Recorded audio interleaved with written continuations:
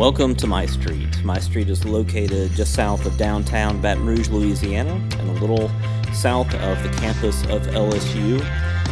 It's a nice street. It is diverse in many ways, ethnically, socioeconomically. We've got people that have lived there for several decades and people who've just moved in. This podcast is an attempt to get to know my neighbors and to hear their stories. I don't know what to expect, but let's do this together.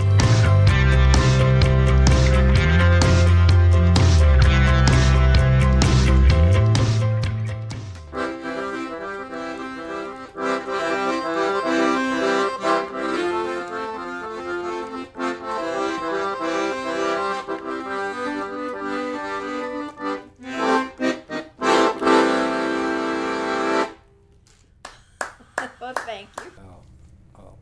I'm Jim Altazan, and I've lived on my street for 50 plus years. And I'm Mary Altazan, and we have lived on my street for almost 51 years. Okay, so January be 51 years. are you from this area? Not, We were both born in Baton Rouge. Mm-hmm. but not this end of town. Okay. We're from the north end of town, which is supposedly, I'm from the wrong side of the tracks.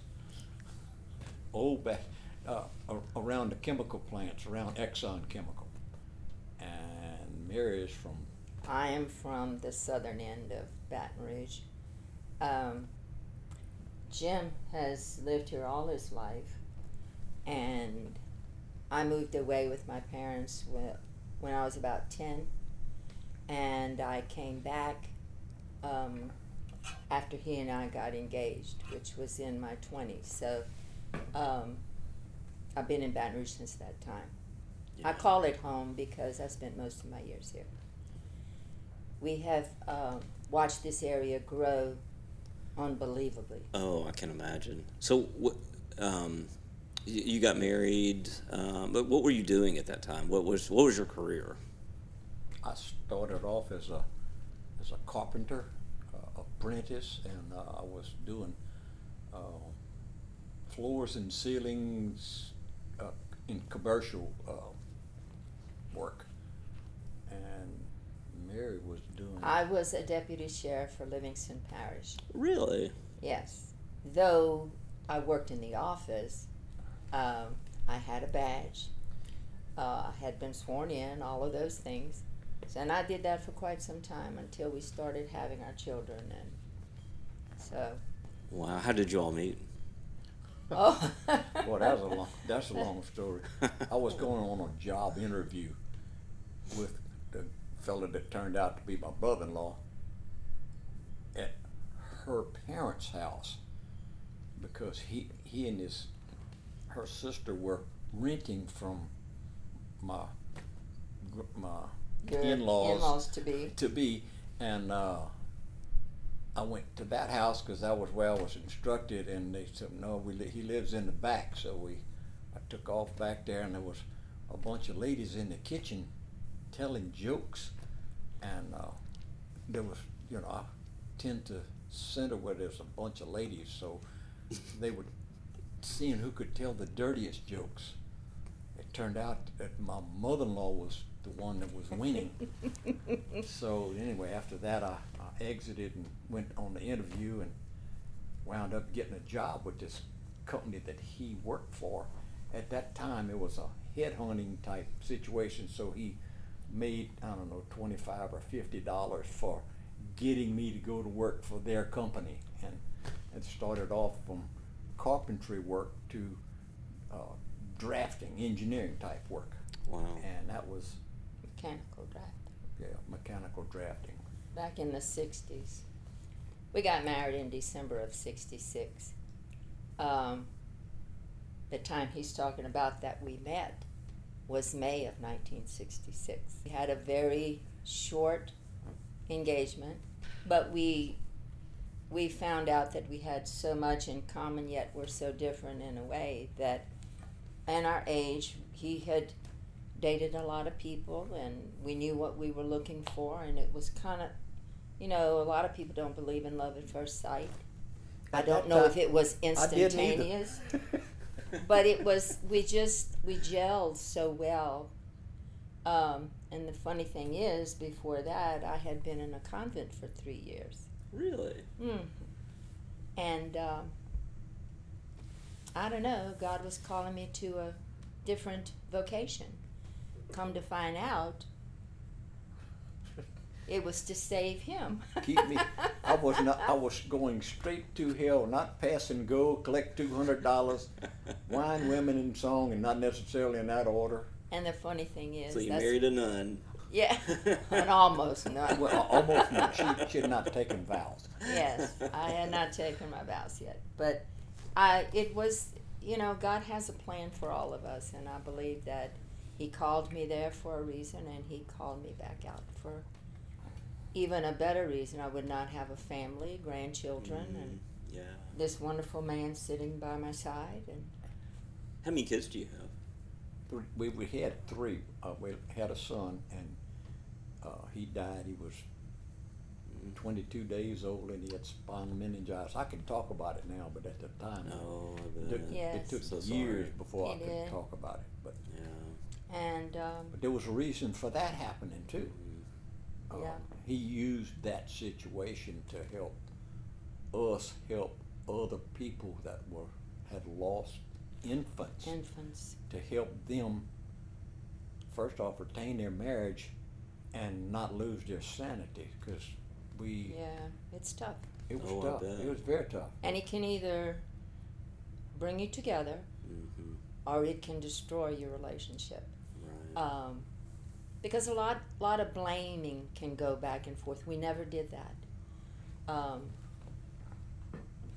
But it was a difficult situation. However, we had a daughter 11 months later. And the doctor said, And don't the do doctor that. said, don't do it. And it was not our hand in that. No, God had his hand in that too, because my focus became more on my new child to be. What a blessing. Yes, it was. Yes, and that's how I looked at it. It was a difficult pregnancy, but it was good. And we were told not to have any more, and I begged and begged to have another one. And because I said, if I have an only child, that child won't walk out the door. I will keep her in a bubble. Bubble wrap. Yes, Exactly. She will be bubble wrapped for life. And so God heard that too and sent another blessing. So we had 2 girls who gave us 3 grandchildren, and it's just been good since then. But as Jim said, God used our experience to help others, and the 2 important ones that we were able to help, both of their children died of spinal meningitis just as ours did. Wow. So I knew exactly how they were feeling. Sure. Because I had been through the whole thing. But one interesting thing was when Jim and I were talking about getting married and having family, we said, well, we'll have 8 children. That'll be 1 less than a baseball team, but it'd be enough for a basketball team. So... Well, we had the same goals. Yes. I mean, all the way through our prenuptial, the discussions about what we wanted, I mean, we were right on the same page on everything. I mean, other than, I don't know, just... He loved to spend money, and I loved to guard it. Oh, yeah. That was one of our, just like everybody else. Yeah. That's one of the things that I had to learn about. But we got our 3 children, losing 1. We had 2. Then we became foster parents. Oh, wow. And we had 6 foster children. Really? So God provided us, and all of those foster children were here on my street. Wow. And we are not in touch with all of them, but we still maintain relationship with some of them, even attending like marriages, baptisms, marriages, baby showers, those kind of things. So it's like it's still part of our family. Bigger family. That's we have fantastic. a bigger family. So, and we had them of all Sexes backgrounds, sexes, race. color, creed, we had them all. Wow. We had crack babies. We had. Yeah, we had them on drugs. Yeah. But they were all infants when we had them. None of them were older. So were all of those, or most of those, adopted then? They were all adopted Wow. from us. And everybody says, oh, how could you let them go? I said, well, it wasn't easy. Sure. But they were going to a good home, people who wanted them and who could provide for them, whereas the mothers could not or would not. And one of them in particular, I became an administrative assistant at St. Joseph's Academy for over 20 years. And one of the young women that came to teach there was a graduate of McNeese. And she was from Westlake, just like where these parents were. And I asked her if she knew this particular young man, because he would have been in his 20s by then. And she said, yes, I had classes with him. He is the most wonderful person. So that is so neat. The original love we gave him, I think, just carried through for him. Sure. And we went to his baptism. yes. Us and our girls, we went to Lake Charles, which is where he was placed, and we were the Oreos. We were the only white people there. Center of the Oreo. And everybody went out of their way to make us feel welcome for what we did. Yes. We kept on telling them, we didn't do anything. The baby is the only thing that we, is the circle that, okay, look at the circle, look at the rock in the water, look at what happened. And So- we were told that we should have a girl first and a short-term baby. Well, this particular young child was a boy, and he was long-term because he had digestive issues. Wow. And it was like, because they knew our circumstances of losing our son. And since we had him so long, we had him through Thanksgiving, Christmas, all. So I took him to Santa Claus, had his picture taken on Santa Claus' lap, and all that, so that the parents would have his first Christmas pictures by the tree, with Santa, all of those things. And this neighborhood on my street came through giving him Christmas gifts, accepting him as one of their own. Just a beautiful. I don't think there's another street like my street. That's great. The people on this street, we have banded together, not only as neighbors, but as friends and close friends, support each other, help each other, and it's always been that way.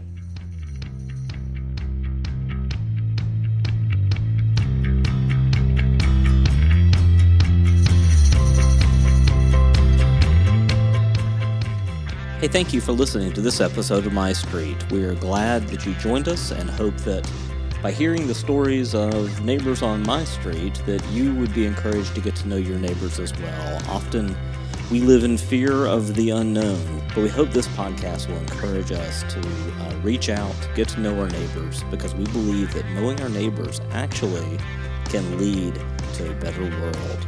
If you'd like to hear more episodes, then you can search Fish Food on any of your podcast platforms, be it Spotify, Apple, Podbean, whatever you use. Look for Fish Food. You can check our website out too, fishfood.me. It is a media group under which we produce My Street. Or you can check out patreon.com, patreon.com. If you would like to support us, that would be tremendous, but this is absolutely free, no obligation to support. If you'd like to contribute a little bit, it does help us upgrade our equipment and keep this going. Anyway, check us out, keep listening to episodes, and thank you for joining us.